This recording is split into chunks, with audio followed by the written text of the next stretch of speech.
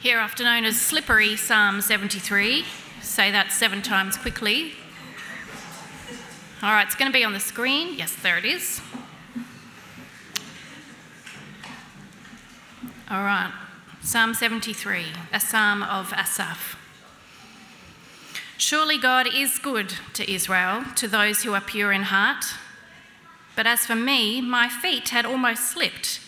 I had nearly lost my foothold, for I envied the arrogant when I saw the prosperity of the wicked. They have no struggles. Their bodies are healthy and strong. They are free from common human burdens. They're not plagued by human ills. Therefore, pride is their necklace. They clothe themselves with violence. From their callous hearts comes iniquity. Their evil imaginations have no limits. They scoff and speak with malice. With arrogance, they threaten oppression. Their mouths lay claim to heaven, and their tongues take possession of the earth.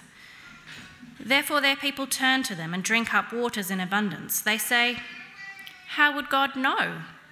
Does the Most High know anything?" This is what the wicked are like.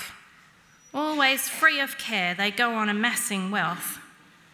Surely in vain I have kept my heart pure and washed my hands in innocence.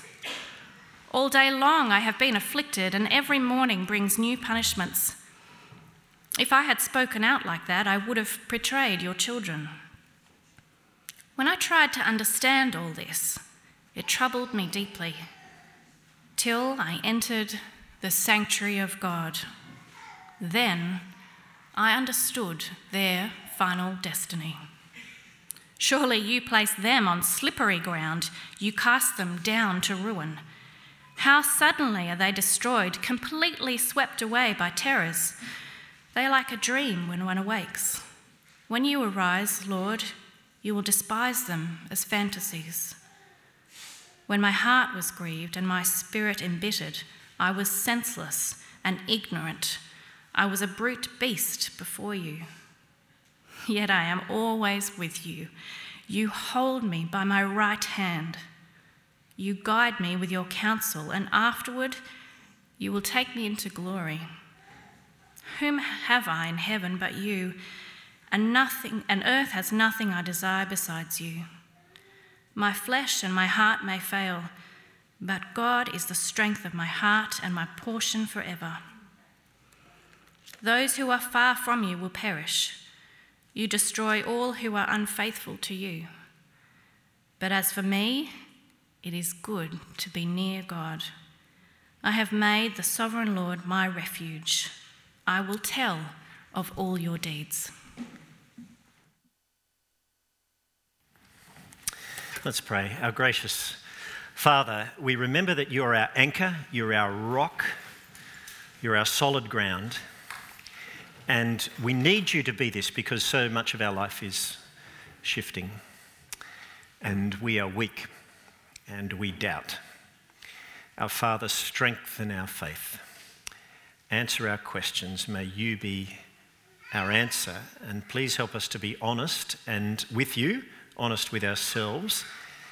We thank you for this psalm. Speak to us this morning in Jesus' name. Amen. Doubt. You know what doubt is, don't you? Yes? No? Not sure? Hard to be certain? Doubt. Over January, we're diving into the Psalms, the songs of experience, to learn how to relate to God in life's different experiences: sickness, guilt, and today, doubt. The truth is that every Christian at some time or other questions their faith, because there's much in this world and in our lives that can seemingly contradict a very sort of breezy confidence in God. Disasters, wars, sickness, miseries, sufferings of 1,000 kinds. Every honest Christian feels the same silent question: how can a good God allow that? Now, of course, we know the wider story of the Bible. We know that the best is yet to come. We know we're not in heaven yet. We're in a fallen world. And right now we live in the gap between what's promised and the reality we experience. We're not in heaven yet. We are part of the creation that groans. And the Lord calls us to exercise active faith in him as we walk with him now. But it's not always easy. Each of us have times, some of us have many times, some of us have extended times when we feel this big disconnect between what we know of God, we know his love for us, his care for us, his compassion towards us. We feel a disconnect between what we know and what we can experience, because life can be difficult. Now, real faith, if it's going to survive, has to face up to this. Real faith cannot not confront our questions as we live in this gap between what's promised and what's real in our experience. So maybe that's what the poet Tennyson meant when he said that there was more faith in honest doubt than in half the creeds. You know, you can stand there like we did or sit there and we can say the creeds, which is helpful for our memory of what we believe, but do we experience it as true? Okay. Contrary to what we may think, doubt is not the opposite of faith. Unbelief is the opposite of faith. We get it confused because sometimes the Bible uses the word doubt when it means unbelief, like in James chapter 1. James 1 verse 6 says, "When you ask, you must believe and not doubt, because the one who doubts is like a wave of the sea, blown and tossed by the wind." When James uses that word doubt, he's really speaking of unbelief. Okay. This is illustrated, you might remember that, the preamble to the Christmas story in Luke chapter 1, when the angel Gabriel comes and delivers a message to Zechariah, the father of John the Baptist, and then to Mary. And to both Zechariah and to Mary, he gives news of a miraculous birth that will come in their family, right? Virgin birth and then birth to a woman who's past childbearing age. So both, he says, here's a wonderful news announcement, both miraculous announcements. And both receive these announcements, but both ask the same question: how can this be? Zechariah says that, Mary says that. But if you know the story, Zechariah is judged because of his response, whereas Mary is commended. So there must be a difference in their response. Both seem to express doubt, but is there one that's sort of acceptable to God and one that's not acceptable? Well, it comes out in the story, and you see, if you read it closely, Zechariah's doubt was that he disbelieved what the angel said. Mary didn't disbelieve it, but she did wonder about the pragmatics. I mean, she was a virgin. How is this going to happen? It was more the practicalities. She still accepted the angel's word to her. She believed the angel's word. So the doubt that the Bible condemns is a refusal to believe. A bit like Thomas, he doubted Jesus' words to him that he would rise again. He doubted the word of the apostles to him, or his other disciples, that they had seen Jesus. He refused to believe that word, to which Jesus said, "Stop doubting, believe." The doubting that believes, but yet still has room to ask questions, even serious questions, that's fine. In fact, that's normal. In fact, that's faith. Now that makes sense, doesn't it? Because when you think about it, doubt is something only a believer can experience. You can only doubt what you believe, right? You have to believe it to doubt it in the first place. What is the book of Job if it isn't the story of a believer wrestling with doubt? Job didn't cease to be a believer in his long struggle, quite the opposite. The struggles he had with doubt in the end actually forged his faith stronger. But there's a potential danger in doubting. Doubt, let me get it right. Doubt is to unbelief what temptation is to sin. I'll say that again. Doubt is to unbelief what temptation is to sin. Experiencing temptation itself is not sinful, but yielding to temptation is. Experiencing doubt isn't unbelief, but yielding to doubt is unbelief. Just as temptation can lead to sin if we give ourselves to it, so too doubt can lead to unbelief if we give ourselves to it. So you see the question we're left with, given doubt is going to come, we all experience it, how do you grow in faith through doubt instead of drifting into unbelief? Okay? Well, Psalm 73 really helps. This psalm is a psalm about doubt. Now, that itself, just think about that, that very fact should encourage you if you've ever doubted. Here is a part of the Bible which explores this. It's in the Bible. This is God's word to you if you've doubted.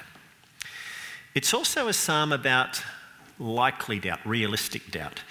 It's not that the psalmist suddenly wakes up and discovers, oh, I'm an atheist. I've always been an atheist. He doesn't deny God. What he denies or is wrestling with is a different aspects of God's character. He doubts God's goodness to him. And that's a doubt that we're much more likely to go through rather than just sort of waking up and deciding God never existed at all. So it's about likely doubt. And the psalmist, whose name was Asaph, he's a mainstream believer. We're told in verse 0 that he was a temple singer. He's a worship leader. We know from other psalms he wrote that that's true. And yet his doubts brought him to a point of crisis where he teetered on falling into unbelief, but then was turned from unbelief to belief. So it's a very helpful psalm. The shape of the psalm is very easy to follow. It's got 3 sections, each beginning with the word surely. And each of those statements reveals different conclusions that Asaph has come to. It's a journey for him. He changes his conclusions. So the first section starts with a statement of belief. This is his creed. Surely God is good to Israel, to those who are pure in heart. This is Asaph's doctrinal statement. And maybe you're here, maybe you can say the creed, which we did today. You've got statements you believe. But that doesn't mean that you won't ever doubt. Because in the first section, Asaph begins with a creed and then we see him going down. This is the development of his doubts. And then in verses 13 to 17, Asaph stays down in his doubt. He struggles with unbelief. This is the difficulty of doubt. But then comes a turning point, and in verses 18 to 28, we see Asaph coming up, the dissolution of doubt. So it's like this. That's the shape. Going down, staying, and then coming up. Well, the psalm opens with Asaph up. He states what he once believed, that he believed God is good to his children who follow him. Do you believe that? Okay. I believe God is good to his children who follow him. Well, Asaph did, and then he confesses something, that he hadn't always been so firm in his faith. Now, he's come back to this point, and he's reviewing it in past tense, but he began here. He said, "As for me, my feet had almost slipped," as Caroline so wonderfully illustrated. "I had nearly lost my foothold." He'd gone through this crisis. His faith had suffered real danger. He'd almost slipped, fallen. Now, what was the crisis? Verse 3, he said, "I envied the arrogant when I saw the prosperity of the wicked." He couldn't shake the thought that him following God had been a waste of time. The thought entered his head, and it was a strong thought, that he felt gypped, ripped off. Here he was Israel's worship leader in ministry, right? Now, he's wanting to be sincere, he's wanting to be pure in heart, not hypocritical, he's wanting to be God-honouring in everything that he does. But then what happened? He glanced sideways. And instead of looking up, he glanced sideways. He compared his lot with the lot of the wicked. In the Bible, this means those who have no regard for God, those who arrogantly live as if God doesn't exist. Asaph looked at them. He looked at the wicked. He looked at their prosperity. He looked at their strong, healthy bodies. He looks back at himself. He's envious. They have things that he doesn't have. They have health, verse 4. They have no struggles. Their bodies are healthy and strong. They have wealth. They're prosperous. This is a prosperity gospel, isn't it? But notice, a prosperity gospel not for the godly, but for the ungodly. Asaph, in contrast, he is godly, but he's not healthy, and he's not wealthy. So, we have to be skeptical when we hear promises of health and wealth, okay? Because in this case, here's an example, the opposite is true for someone who believes. It's the wicked and the ungodly who seem, verse 5, free from common human burdens. They're not plagued by human ills. Asaph's crisis is not so much that he sees the righteous suffering, it's that he sees the wicked prospering. Now, in fact, the word for prosperity in verse 3 applied to the wicked is the Hebrew word shalom. Their life is carefree. Their life is a life of peace without worry, in contrast to Asaph's own life. Now, life experience will tell us this isn't true for all of people who are wicked, right? But life experience will tell us that this is true for a lot of them. And I know that you know that there are people here who last year had a very hard year. These are generous people, godly people, faithful people who are walking with the Lord. They've got a proven track record. And they had a very hard year. Now, sometimes at our low moments, we can be tempted to ask, has it all been worth it? I come to church, I give. I'm involved in service. I give my time. I give my money. I give myself. Has it all been worth it? Our Achilles heels are common. They tend to be our health and our wealth. The health and wealth of ourselves, the health and wealth of our families. There are godly people here who've served the Lord. They've walked with him faithfully. They've taken significant hits on both counts. And you can bear with it until you turn your head sideways and you compare your lot to that of healthy and wealthy unbelievers. When you compare yourself like that, it can really eat you up. Now, for Asaph, this raised a deeply disturbing problem of justice. For because of the health and wealth of the wicked, the consequences are, verse 6, the wicked wear pride like a necklace and they cover themselves with violence. It gets worse. Their hearts are callous towards God, and so out of their hearts comes sin. Their evil imaginations have no limits, verse 7. Verse 8, they scoff, they speak with malice. With arrogance, they threaten oppression. Their arrogance is not only directed towards people, verse 9, their mouths lay claim to heaven. Their tongues take possession of the earth. They are an authority unto themselves. There seems to be no limit to what they can do. Their power is all pervasive. My mum used to work for one of Sydney's top interior decorators. One of her clients, she had on her phone, got a Christmas card from, was Ros Packer, married to Kerry Packer, the media mogul.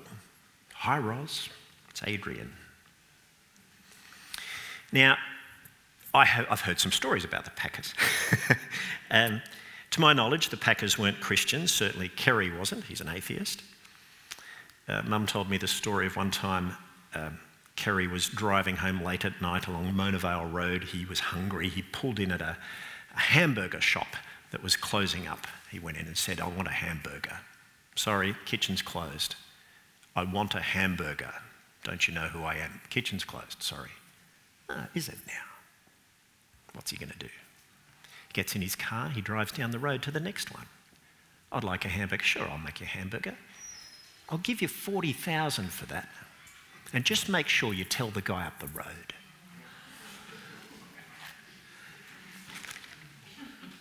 They scoff, they speak with malice, with arrogance, they threaten oppression. After Kerry Packer died, I watched a documentary about the influence that Kerry Packer had. In a piece on one-day cricket, now Kerry, if you know the history of cricket, he introduced one-day cricket to the world. It was him who thought it up. In a piece on this, it describes the final moments of a match between England and Australia. Australia were batting. They were within 10 runs of England's total, 1 minute to go. The guy being interviewed had been sitting with Kerry Packer watching the match. It was doubtful that Australia could get over the line. Kerry looked at his lackey and he said, "Stop the clock." And then he said, "No, don't stop it, just slow it down." And the man being interviewed said, "That was Kerry Packer at his best." I thought, yes, laying claim to heaven, slowing time down with his word. Australia won. The result of power like that was evident in the documentary. Verse 10, "Therefore their people turn to them and drink up waters in abundance." They make documentaries about a fellow like that with his power. They give him a state-funded funeral in the Sydney Opera House. They listen to his words. Verse 11, they say, "How could God know? Does the Most High know anything?" When Kerry Packer died the first time on the polo field, he was revived 4 minutes later, and he said, I've discovered there was nothing on the other side, so now I know I can do what I want. When he says something like that, people listen. How can God know? Does the Most High know everything? Verse 12, this is what the wicked are like, always free of care. They go on amassing their wealth. Now all this leads Asaph to declare in verse 13, "Surely in vain I have kept my heart pure and have washed my hands in innocence." It's all been in vain. Where's the reward, God? Where's the payoff? A crisis of faith. Now, for someone like Asaph, who's Israel's singer of songs, the barb is extra sharp because he's in ministry. He's got influence, right? He says, verse 14, "All day long I've been afflicted. Every morning brings new punishments." The barb was sharp on two fronts. Firstly, because of his position. People looked to him for leadership in matters of faith. And because of that, he couldn't voice his concerns out loud. He might destroy people's faith. Verse 15, "If I had spoken like that, I would have betrayed your children." He didn't want to do that. So he had to suffer in silence. Because of his own position in ministry, he couldn't share his concern. But that made his own personal crisis of faith particularly acute for himself. Verse 16, "When I tried to understand all this, it troubled me deeply." So that's the first barb. And secondly, he had no theological answer for this one. He said when he tried to understand it, it really troubled him. In other words, his theological grid had no room for this experience. He was the singer of Psalms, the worship leader. Now, Psalm 1 promised prosperity for the righteous, not the wicked. Psalm 1 said it was the wicked that the wind would blow clean away. Well, here seems a direct contradiction of that psalm. And he has no answer until the turning point in verse 17. When he entered into the sanctuary of God, and then he understood their final destiny. Now, I would have loved to understand what was the realization and how did he come to have it. Was it the words of the Psalms that he heard sung when he walked into the sanctuary grounds? Was it the words of the law, the Torah, being read out? Was it a direct visitation from God himself, a revelation of some sort? Or was it just being in the building of God? Not everyone here may know, but there's a reason why cathedrals are built with such high vaulted ceilings. It is to draw the attention of everyone upward and to be awestruck, so that even if you don't hear a sermon when you happen to be walking in, the building itself is meant to be a sermon which draws you up to think of God. Now, we're not told, and because we're not told in the end how this happened, it's not important. What's important is what he tells us. The sure answer to his crisis. Having gone down, having stayed down, now suddenly he comes up. What he understands is the final destiny of the wicked. And when he understands this, he sees everything clearly now. He sees the wicked clearly, he sees himself clearly, he sees God clearly. For the wicked, when he views them from the perspective of eternity, he realises God has placed them on very slippery ground. Their wealth, their health, that is a slip and slide into oblivion. They are not things to rely upon. The wicked lean into these things, but as they do so, these things will break and will end up piercing them and stabbing them. God casts them down to ruin. He doesn't let them stand. In a moment, suddenly they are destroyed, swept away by terrors, as happened to Kerry Packer. Asaph realises the wicked have no place in the scheme of eternity. He says they have as much significance as a bad dream, which sort of vanishes as soon as you awake. They are despised as fantasies, which means Psalm 1 is right, actually. The wind will blow them away. You remember that psalm? They are like the chaff. And therefore the wicked will not stand in the judgment. The way of the wicked will perish. It's true. It will all be true. So he sees the wicked clearly. He says, verse 21, when my heart was grieved and embittered, and my spirit embittered, I was senseless and ignorant. I was a brute beast before you. Now he sees himself clearly, you see. What was he thinking before?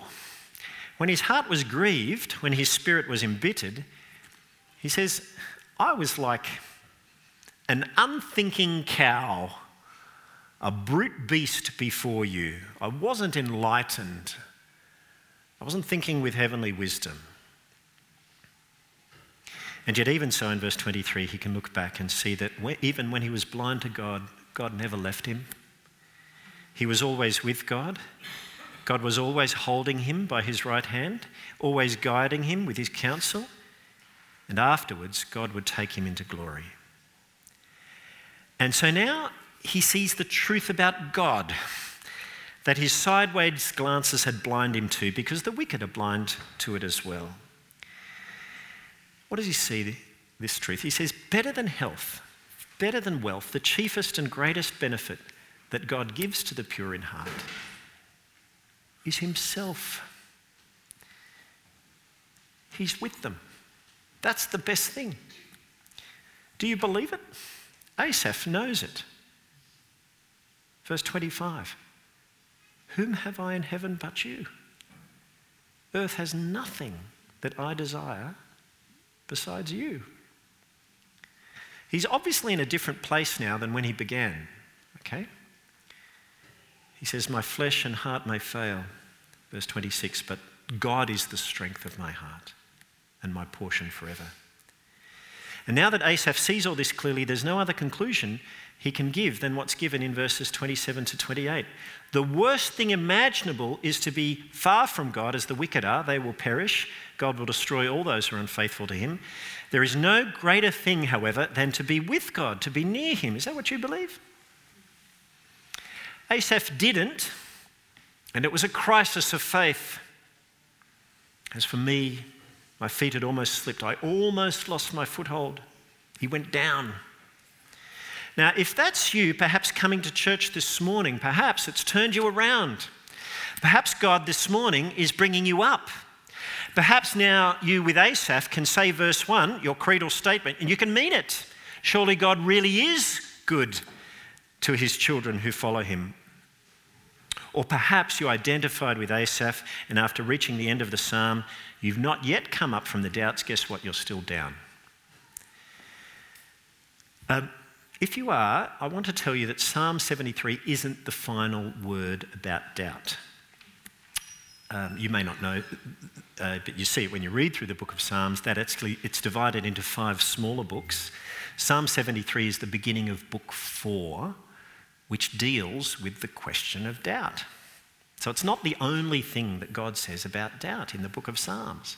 Now, rather than going through every psalm in book 4, which I'm tempted to do, but I resist, let's just jump to the end, the conclusion, Psalm 89, the final psalm in book 4, which deals with this question of doubt and the wicked prospering and the righteous suffering.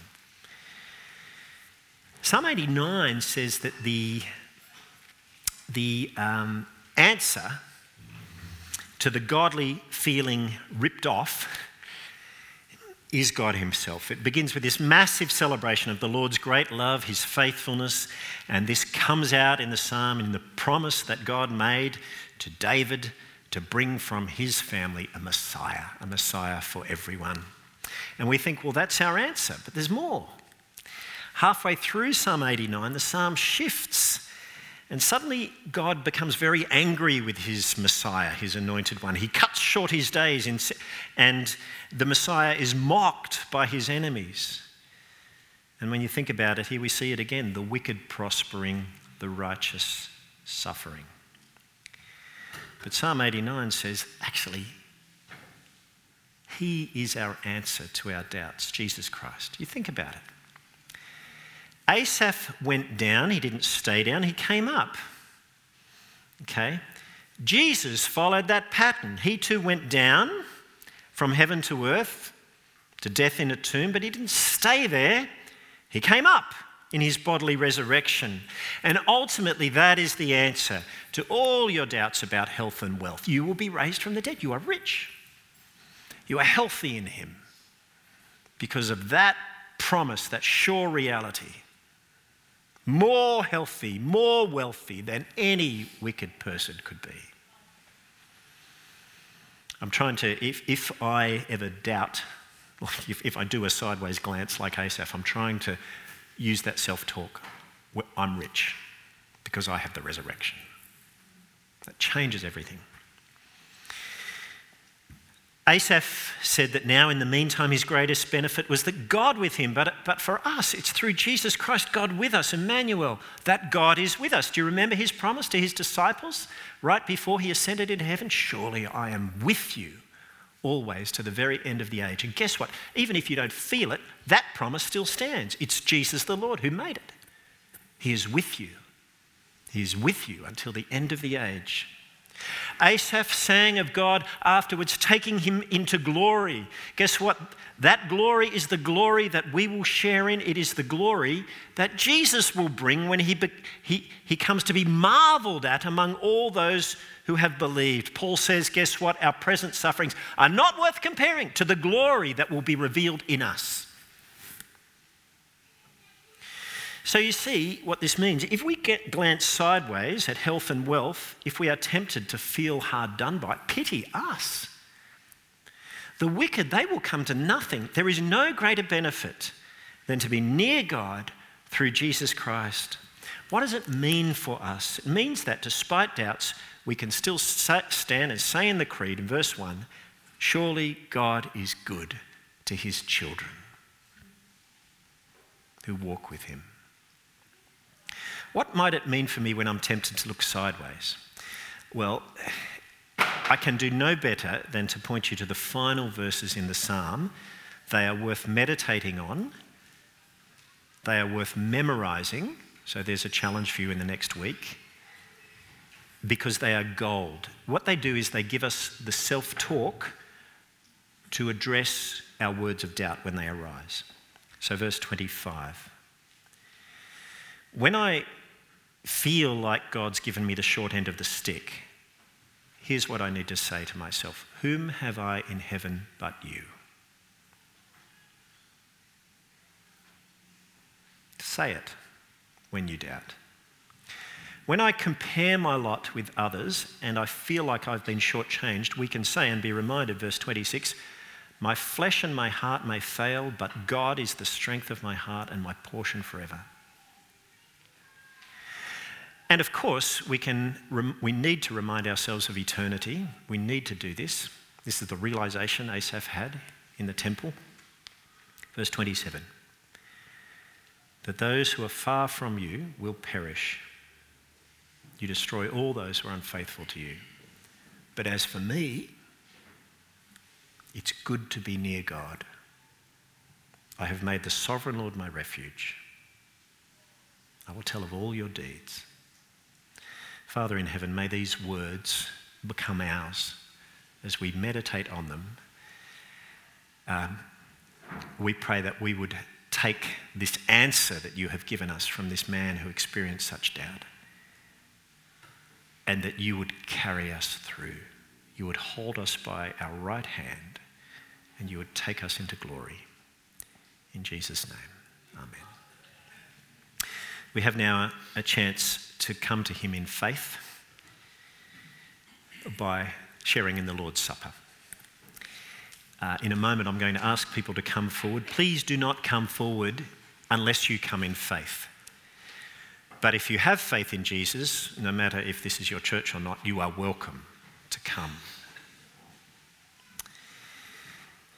I'm going to ask you to pray with me. Thank you, CJ. Together. We do not presume to come to your table, merciful Lord, trusting in our own righteousness, but in your great mercies. We are not worthy so much as to gather up the crumbs under your table, but you are the same Lord whose nature is always to have mercy. Grant us, therefore, gracious Lord, so to accept for ourselves Christ's death for us, his body broken, his blood shed, that we may evermore dwell in him and he in us. Amen. Well, Jesus dealt with many people who experienced doubt. The father of the boy who said to Jesus, "I do believe, help me overcome my unbelief." Jesus said to Thomas, "Put your finger here, see my hands, reach out your hand, put it into my side. Stop doubting and believe." Jesus Christ, risen Master and triumphant Lord, we come to you in sorrow for our sins and confess to you our weakness and unbelief. We have lived by our own strength and not by the power of your resurrection. In your mercy, forgive us. Lord, hear us and help us. We have lived by the light of our own eyes, as faithless and not believing. In your mercy, forgive us. Lord, hear us and help us. We have lived for this world alone and doubted our home in heaven. In your mercy, forgive us. Lord, help us and help us. May God our Father forgive us our sins and bring us to the fellowship of his table with his saints forever. Amen. We thank you, our Heavenly Father, that in your love and mercy you gave your only Son, Jesus Christ, to die on the cross to save us. And by this offering of himself once and for all time, Jesus made the perfect, complete sacrifice for the sins of the whole world, satisfying your just demands in full. Jesus commanded us to remember his death until his coming again. Hear us, merciful Father, and grant that we who eat and drink this bread and wine may remember his death and share in his body and blood. And we remember how on the night before he was betrayed, Jesus took the bread in his hands and he gave you thanks and broke it and gave it his disciples, saying, "Take and eat. This is my body which is given for you. Do this in remembrance of me." And how in the same way after the meal, Jesus took the cup in his hands and gave you thanks and gave it to them, saying, "Drink from this, all of you. This is my blood of the new covenant, which is poured out for you and for many for the forgiveness of sins. Do this as often as you drink it in remembrance of me." Amen. Well, now it's time to come up and receive the Lord's Supper, the bread and the wine. The wine will be in the red cup and the juice will be in the clear cups. If you're gluten intolerant, please indicate that to the ushers as they come. If the servers could come forward.